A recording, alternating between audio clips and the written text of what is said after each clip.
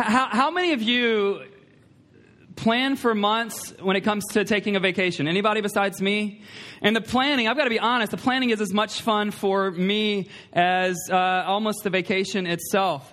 And so you plan for months, you figure out exactly what we're going to do, and then you actually, the day comes, you take the trip, but then you come to that last day of the vacation, and you can't even enjoy it because you're already depressed about having to leave. Anybody know that feeling? Well, that's exactly what I'm feeling this morning. We have spent months planning for, thinking about this platform series, and today is the last day of vacation. Today is the day that it ends. You know, sometimes I think, I'm the only one that really enjoys this. But my wife, I don't know if she was just trying to encourage me or what, but this morning before I left, she said, wow, that series was too short. I'm like, I know. I would love to talk about this stuff every single Sunday, but apparently there's other things in the Bible that we should cover. So we're going to do that. But let me just, a little bit of a recap, and then we'll jump straight into this closing message from the platform series. We said day one that all of life is meant to be sacred, which means your vocation is sacred. And whatever it is you do, that all 168 hours in your week and in my week, they're actually meant to be sacred. And week two, we said we need to receive the gifts that God has given us, and we need to steward them or invest them well. I gave you this statement: whatever God puts in you, He wants to bring up out of you into the world. And then last week we said there are so many things that your platform can do for you, but there are some things your platform will never, ever be able to do for you. Your platform, no matter how significant it is, it cannot give you the identity that is secure, and it will not serve as a substitute God adequately in your life. And we said, be careful, because some of us, we're starting to see our platforms expand. And we said, sometimes what happens as your platform grows larger, it can become God in your life, or it can become so significant that you actually think that you might be God. Today, I want to close out by asking this question: why does God give us a platform? No matter how big or small yours is, no matter what stage you're at in your vocation or your career or your family or your faith or how old or young you might be, why does God give us a platform?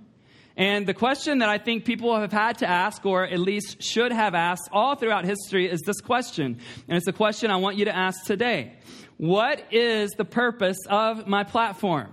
What is the purpose of my platform? And I'm not asking us to ask this question because I don't think we've ever thought about what the purpose is, but I am convinced that most of us at some point in time, perhaps even today, we don't understand the actual purpose of our platform. And so that's what I want to talk about today. What is the purpose of my platform? What is the purpose of your platform? There are a couple stories that come to my mind, and we're not going to have them as our main text, but I think about Esther in the Old Testament scriptures.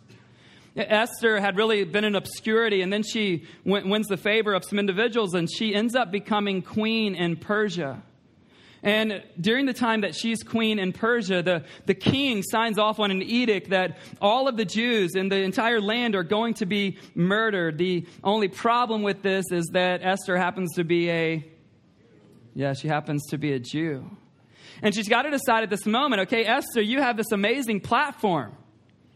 Is your amazing platform all about you having an amazing platform, or is there more to the story of your platform? And I always want you to think, when you see the purpose of your platform on the surface, I always want you to think this, and I want to think this. My purpose isn't just to be the pastor and do all these things at Epic Church. There's always more to the story of our platform. And so luckily for Esther and all of these Jews who are going to be murdered, she has a relative named Mordecai, who's a wise person who has been advising her throughout her life. And Mordecai says this: Esther, listen. Your platform, you being queen, isn't just about you being queen. He says this to her: who knows but that you've been given this position, or for this series, this platform, for such a time as this. Go to the king, not just make your position about your position. Leverage your position for the sake of your people. And she goes to the king, and the king could have killed her in that moment. She literally risked her physical life, goes to the king, and she leverages her position, and all of the Jews who were going to be murdered are spared on that day. She realized that her purpose of her platform wasn't just to make her queen, it was to leverage her position as queen for the sake of others. I think about Joseph also in the Old Testament scriptures, in the first book of the Bible, in Genesis. Joseph has a father named Jacob. Joseph, one day when he's young, he has a dream, and in his dream, he discovers that he's going to have a platform that's a lot taller than all of his brothers' platforms. And if you know anything about sibling rivalry, anybody have a sibling? Just raise your hand if you have a sibling. So you know everything about sibling rivalries. There are some things you should just keep to yourself. Joseph doesn't. He tells his brothers what's going to happen. Out of their jealousy, they sell him into slavery, and they go back and make their father Jacob believe that Joseph is dead. Well, it gets worse from there. Joseph is put in charge of Potiphar's household as kind of the lead servant in Potiphar's household. And Potiphar's away on a trip. And during that time, Potiphar's wife tries to get Joseph to do some inappropriate things with her. He keeps his innocence, but she says that he's guilty of that actual thing she tried to get him to do. And so now he's in prison. While in prison, he interprets some dreams. And then, however, he gets forgotten by those people that he helped until one day. Till one day, he's finally given his platform. And it's a significant platform. Joseph becomes second in all of Egypt. The only person with the platform more significant than Joseph in all of Egypt is the Pharaoh. There's a drought in the land. His brothers go to buy grain. They have no clue that it's Joseph. And Joseph has to make a decision in this moment. Not only will my platform only be about my platform, but will I use, which we've seen people do this, will I use my platform to enact revenge? Will I use my platform to put other people in their place who treated me a certain way before I had this platform? Instead, Joseph leverages his position as second in all of Egypt, and he provides everything that his family needs to eat. And eventually, they discover that it's Joseph.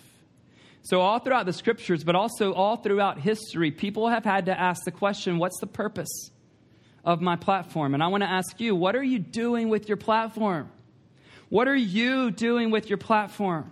I don't care what your coworker's doing. I don't care what the person beside you today is doing. What are you doing with your platform?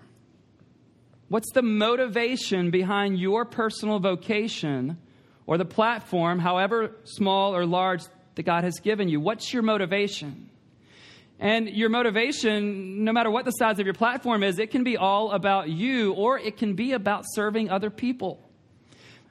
You can be a mom of 2 kids or a dad of 2 kids, and you think that for right now, like that's the main motivation and calling that God's given to you. But your personal motivation could, even with 2 kids, you're like, that's such a noble thing to bring children in the world and to raise them and to sacrifice. But you can even make your parenting all about you or serving other people.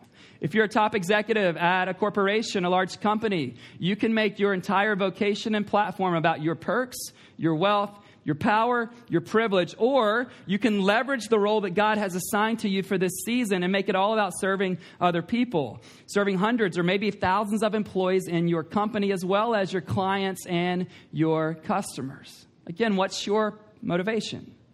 Here's the dangerous thing about motivation. It's just super dangerous. The dangerous thing about motivation is that no one else most of the time can see our motivation. And what's even more dangerous about motivation is that sometimes we even deceive ourselves into what our motivation is. Some of us think if we pursue a certain kind of career, everyone will know that we're there to serve. But just because your career is a service-oriented career, that doesn't mean that's what your motivation is, right? In leading this church, I can be so glad that you guys think that I'm just pouring myself out for the life of Epic Church Community, and yet my intentions could be all about me. And so it's a dangerous thing. Why do you do what you do? Why do you do what you do? There's a book called Spiritual Leadership by J. Oswald Sanders. I commend it to everyone. I've taken groups through it. I've taken leaders through it. It's written in the 1960s by a man who used to oversee a missionary enterprise in China. And he has so many great things, but one of his quotes that I like around this idea of motivation, he says, "Desiring to excel is not a sin. Desiring to excel is not a sin. He says it is motivation that determines ambition's character.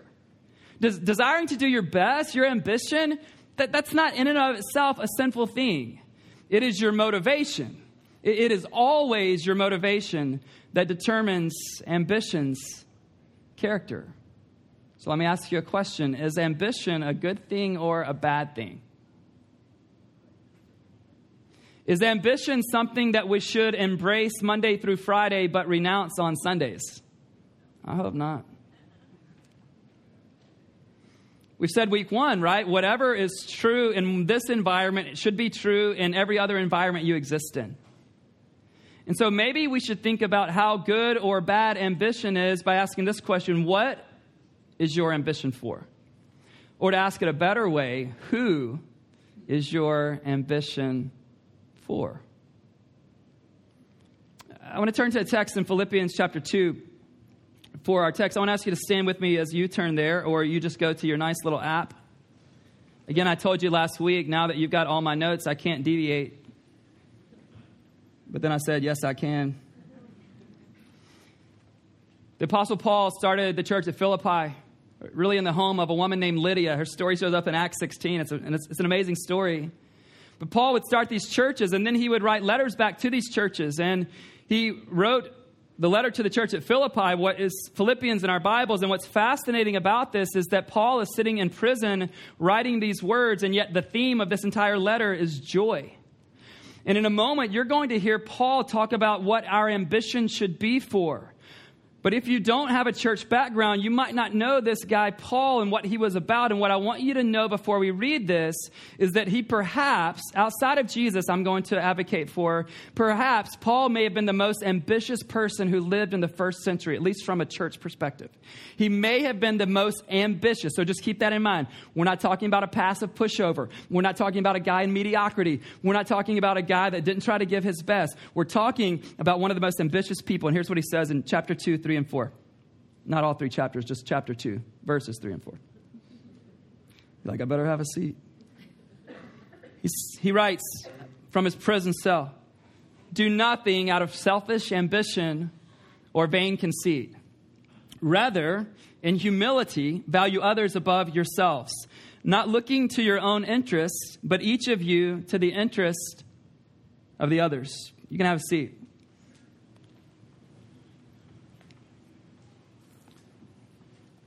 If I'm sitting in prison, or let's be honest, for most of us, if we're sitting anywhere, our thoughts are predominantly about ourselves, are they not? And he's got to be thinking, God, I did what you called me to do, and I'm sitting here, but he doesn't think that at all. As you go through Philippians chapter 2, he ends up writing this hymn, and he's talking about who Jesus is and what Jesus has done. And in this section, he's advocating us living the way that Jesus lived. So he says, do nothing out of selfish ambition. And everybody's like, guilty? Anybody besides me? I know I've looked at this more than you have this week, but anybody like, nothing? Ben, I just hope that one day I can do one thing that's not out of selfish ambition. He says, rather, or instead, in humility. We talked about humility last week. Again, I want to encourage you, if you've missed any of the previous 3 talks that we've done in this series, go back and watch them. This platform series has been watched and listened to more than any series in the history of Epic Church. And so let me encourage you, always go back. They're on our website, on our podcast. But we said last week that you can lean towards pride or humility, but if you're going to put others above yourself, you will only be able to do that with humility. Do nothing out of selfish ambition or vain conceit, rather in humility. Value others above yourselves. Now, what's interesting about platforms and this idea that he's giving us is when we have a platform that keeps getting taller and taller and taller, there are a lot more people beneath our platform. Does that make sense?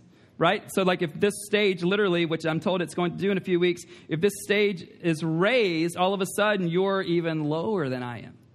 And as your platform increases, there are more people that are lower than you. And Paul's saying no matter who you are, no matter how big your platform gets to, I want you to treat those people who, when the world thinks about them, they're beneath you, but you're going to treat them like they're above you. And if you are treating people below you like they're above you, that is going to stand out in the world. It's not surprising for people to treat people above them like they're above them. It's not surprising to treat people at your company who are below bosses like they're below the bosses, but it very much stands out in our culture when someone above you treats you like you're above them. That will stand out. That will play, won't it? That will grab attention, will it not? And I've had these kind of conversations with so many of you when we begin. It doesn't we don't need to apologize for our position, but we do get to determine how we treat those that are in positions beneath us. We do. And then he says, listen, do nothing out of just your own interests. Become interested in the lives of everyone else. I've been thinking about a lot of things lately, and one of the things that I just know from research, it's everywhere, that anxiety in our world, and especially in this country, it's never been at a higher level. It's never been at a higher level. The level of anxiety that many of us deal with was reserved for people that were actually psychiatric patients back in the day. I heard that on a podcast just this week. And Time magazine in the last year did an entire thing all about anxiety, especially related to teenagers. And I think there are a few reasons why that's the case. We live in this technology world where social media allows us to know what my score is and everything, and know what your score is and everything. And so we have that going on. And then there's these chronic, just actual health issues. But I want to give you one reason that I think anxiety is at a higher level than it's ever been in history. I think it's because self-interest is at a higher level than it's ever been in history. I just believe that.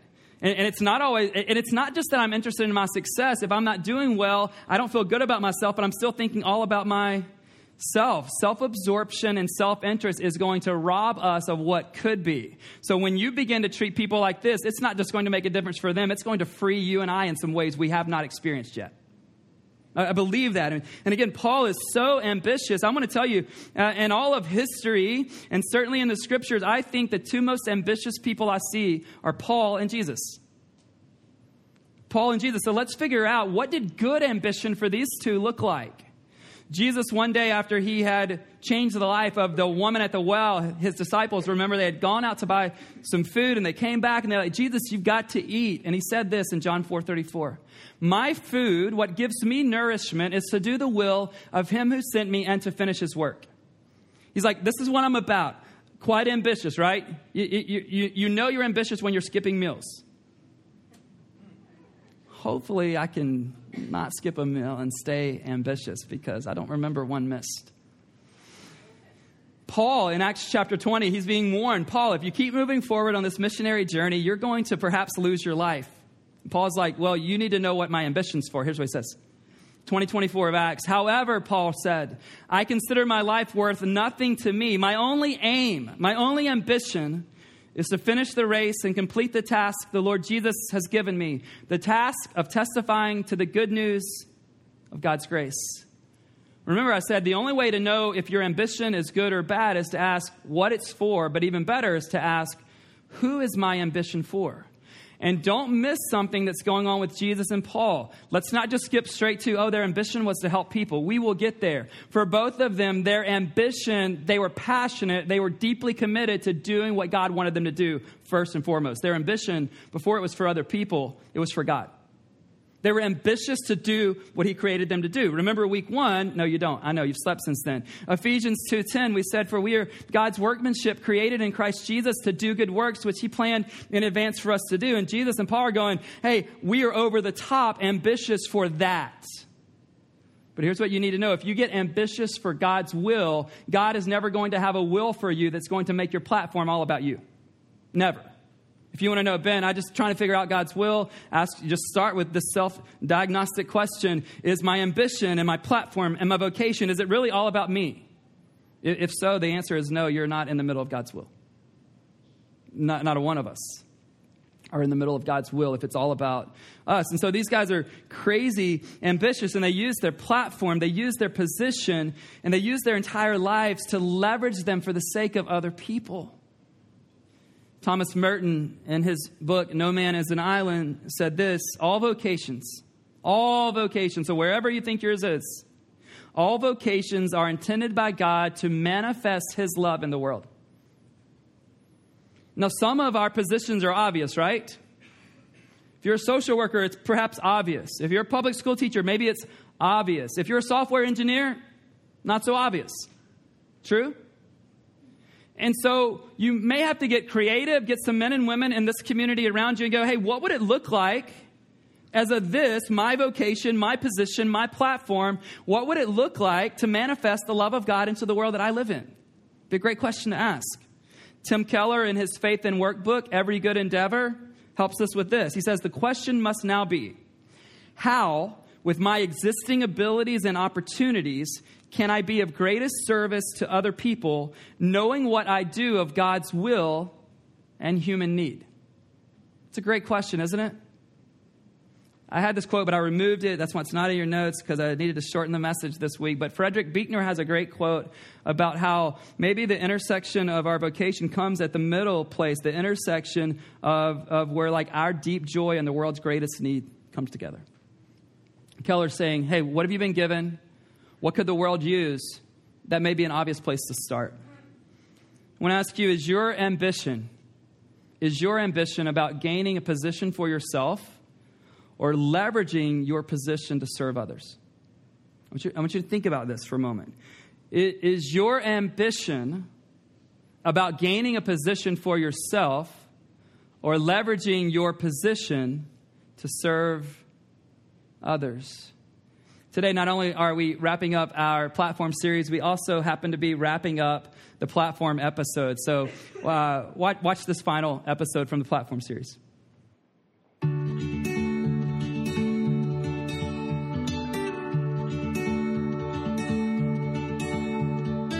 Bill Hybels writes about the holy discontent. This is the thing that God has put deep into your heart that irks you or that bugs you, that you want to work on because God's put it there in your heart for you to work on it. So ambition to solve those kinds of problems, ambition in that way is absolutely good. I think you have to look at what is the source of your ambition? Do you see God's character in it? Do you see that loving and serving, others-focused posture in your ambition? If so, that's probably on the right track. If you see the fruit of the Spirit in your ambition, you're probably on the right track. My thought of ambition is determination to achieve a goal. So I've always kind of looked at ambition could be good or bad depending on where we place our ambition, what is our goal. For me, my goal has never been to make partner. It's a gift from God, and I thank Him every day for it. But that's never been my goal in my life. It's always been do the best I can because I know we're working for God, not for humans. And if God bless me with promotion and get me to a job or to a level where He thinks that I can benefit His kingdom, I just thank Him for it, and that's, I guess, my ambition, but I guess never thought of it as an ambition. Thinking if Jesus had my background and skills and education and worked at this company, how would He live? Jesus was a hard worker, and I think He's called us to work hard as well. He's eager and He's present, and I just want to be faithfully present here at work, and He's loving and gracious and kind, and I want to be loving and gracious and kind towards coworkers as well. So the platform God has given me that I see, and maybe there are others that God's given me that I haven't discovered, but the two that I see, one is through workplace, about mentoring staff and just be their coach and then build trust from that perspective. And but the other platform, which has became obvious that God used me through, is through my Chinese heritage, that I'm serving the Chinese community. And through that, I've had people where I met, their daughters are here, met in China, and their daughters are here studying. They asked me to watch after them. Or Chinese interns that come through the firm or through school where their friends know about me and they want to go into accounting. I mean, so that kind of platform, God allowed me to start a small group where we gathered at my place once a week. What really is fulfilling has been when some of these watching some of the young ladies getting baptized, and for them to come back and say how their lives changed, not because of me, but, through God's hands in their life. It's just more fulfilling than getting a new client, and knowing that there is one more person that now knows God and will be in God's kingdom. One of the main things that I see amongst moms is isolation and feeling like they don't matter. And so walking alongside them and just being their cheerleader and being their encourager and reminding them of that, but then also reminding them of God's promises and how He wants them to lean into this season. I feel so passionate about people not missing where they're at. And so many moms especially are missing where God has them, and I see so many moms that God has gifted in so many different ways. And so if I can be a part of them coming out of feeling like I should be doing something else and leaning in more, then they'll see the fruit of it. They just have to lean in, and that's honestly the main reason why I do moms groups. After moving here, I got connected with some other believers who are part of a Christian nonprofit that's composed of designers and developers and PMs, and we use our skills to help serve other Christian nonprofit ministries, providing technical expertise, whether it's building websites or apps for them. And it's really been cool seeing the impact that's had, being able to serve ministries in Sweden and help spread the gospel through a scripture app that's being distributed in China now as well. The second company I started, I had huge ambitions for the impact that it would have, the influence that it could have on society, on the world, millions of people,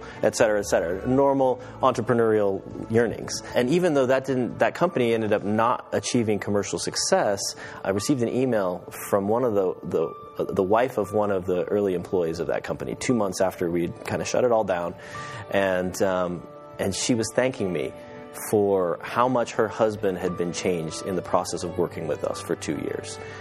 And to me, I hadn't thought about influence in that way or my platform in that way. I built this company to have this huge influence and this huge platform for the world, but to recognize that in the course of those few years, it was just the few lives that I interacted with that were touched. It was an investor who came to know Jesus as part of being involved in our company. So we just have to be careful when we're imagining what our platform could be, to make sure that we submit that to what God's will in the situation is, because we don't necessarily know what the impact of our platform will be.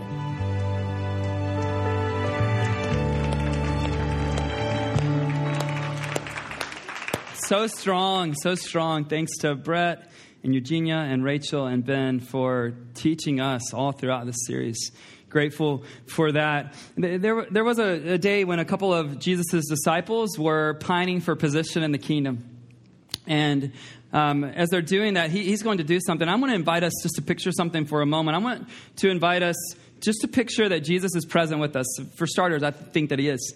So that would be one good reason to picture him present with us. But I want you to picture him up here, essentially recognizing that every one of us in this room at some point in our lives, probably even right now, like we want a position, right? Can we just all admit that? Like we want a position, or we want in our position for it to be significant. Can everybody admit that? Great. Jesus, just talk to the ones with their hands up, because the others are good. So his disciples approach him about this position. And in Mark 10:42 through 45, he's going to bring them together. And I want us, Epic Church, 9 o'clock gathering right here, to imagine that we've just told him, Jesus, we really want something significant. We want to have this place. We want to have that place. We want to have influence. And I want you to imagine him gathering us together, just like he does with them, and picture these words. Jesus called them together and said, you know that those who are regarded as rulers of the Gentile lord it over them. Think about platform. And their high officials, think about platform, exercise authority over them. Not so with you. Instead, whoever wants to become great, Jesus, you saw those hands, must be your servant. Whoever wants to be first must be slave of all. For even the Son of Man did not come to be served, but to serve and to give his life as a ransom for many. Can you just imagine he's bringing us together and going, hey, I know how it works out there. I know Silicon Valley. I know the partnership thing. I know what it's like to raise kids and how every other parent's thinking about success as a parent. I know how it works out there. I'm not asking you to do it like they do it out there. Don't you go to a church where your vision statement is that you want to orient your entire life around Jesus. This is what it looks like to do it. They do it all of these ways out there with their platforms, not so with you or you or you or you or you or you or me. We're going to do it differently.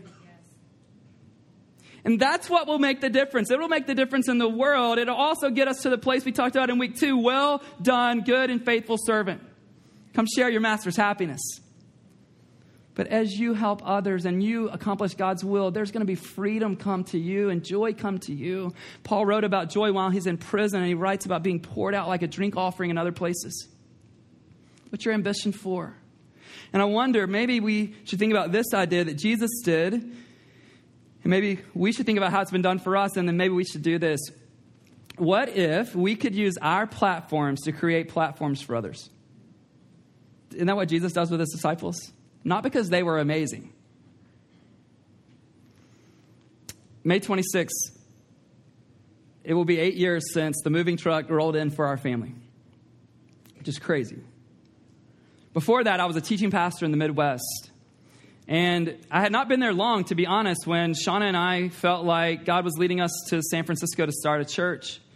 And at that time, we had about a year and a half before we moved because there's so much legwork to do and prep work to do before we moved out here. And I'll never forget going to my senior pastor and letting him know that we thought we needed to move to San Francisco. So I'm in his office. He's behind a big desk. You know, back there, when you're not in the urban setting, you got a big desk, big office. I'm not jealous. No regret. I love my 77 square feet. Seriously. I used to work in the kids' room. I love my 77 square feet that I can close off. And I told him. And to be honest, he could have fired me right then because they need to move along and hire someone to replace me that wants to be there.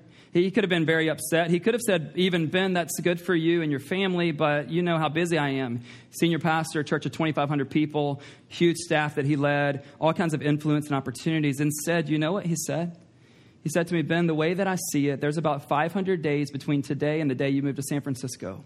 And I'm going to try to do one thing every one of those 500 days to help you guys out. Create a platform. He flew out here with me to pray over Soma and Mission Bay. He let me do all my prospectus printing there at the church.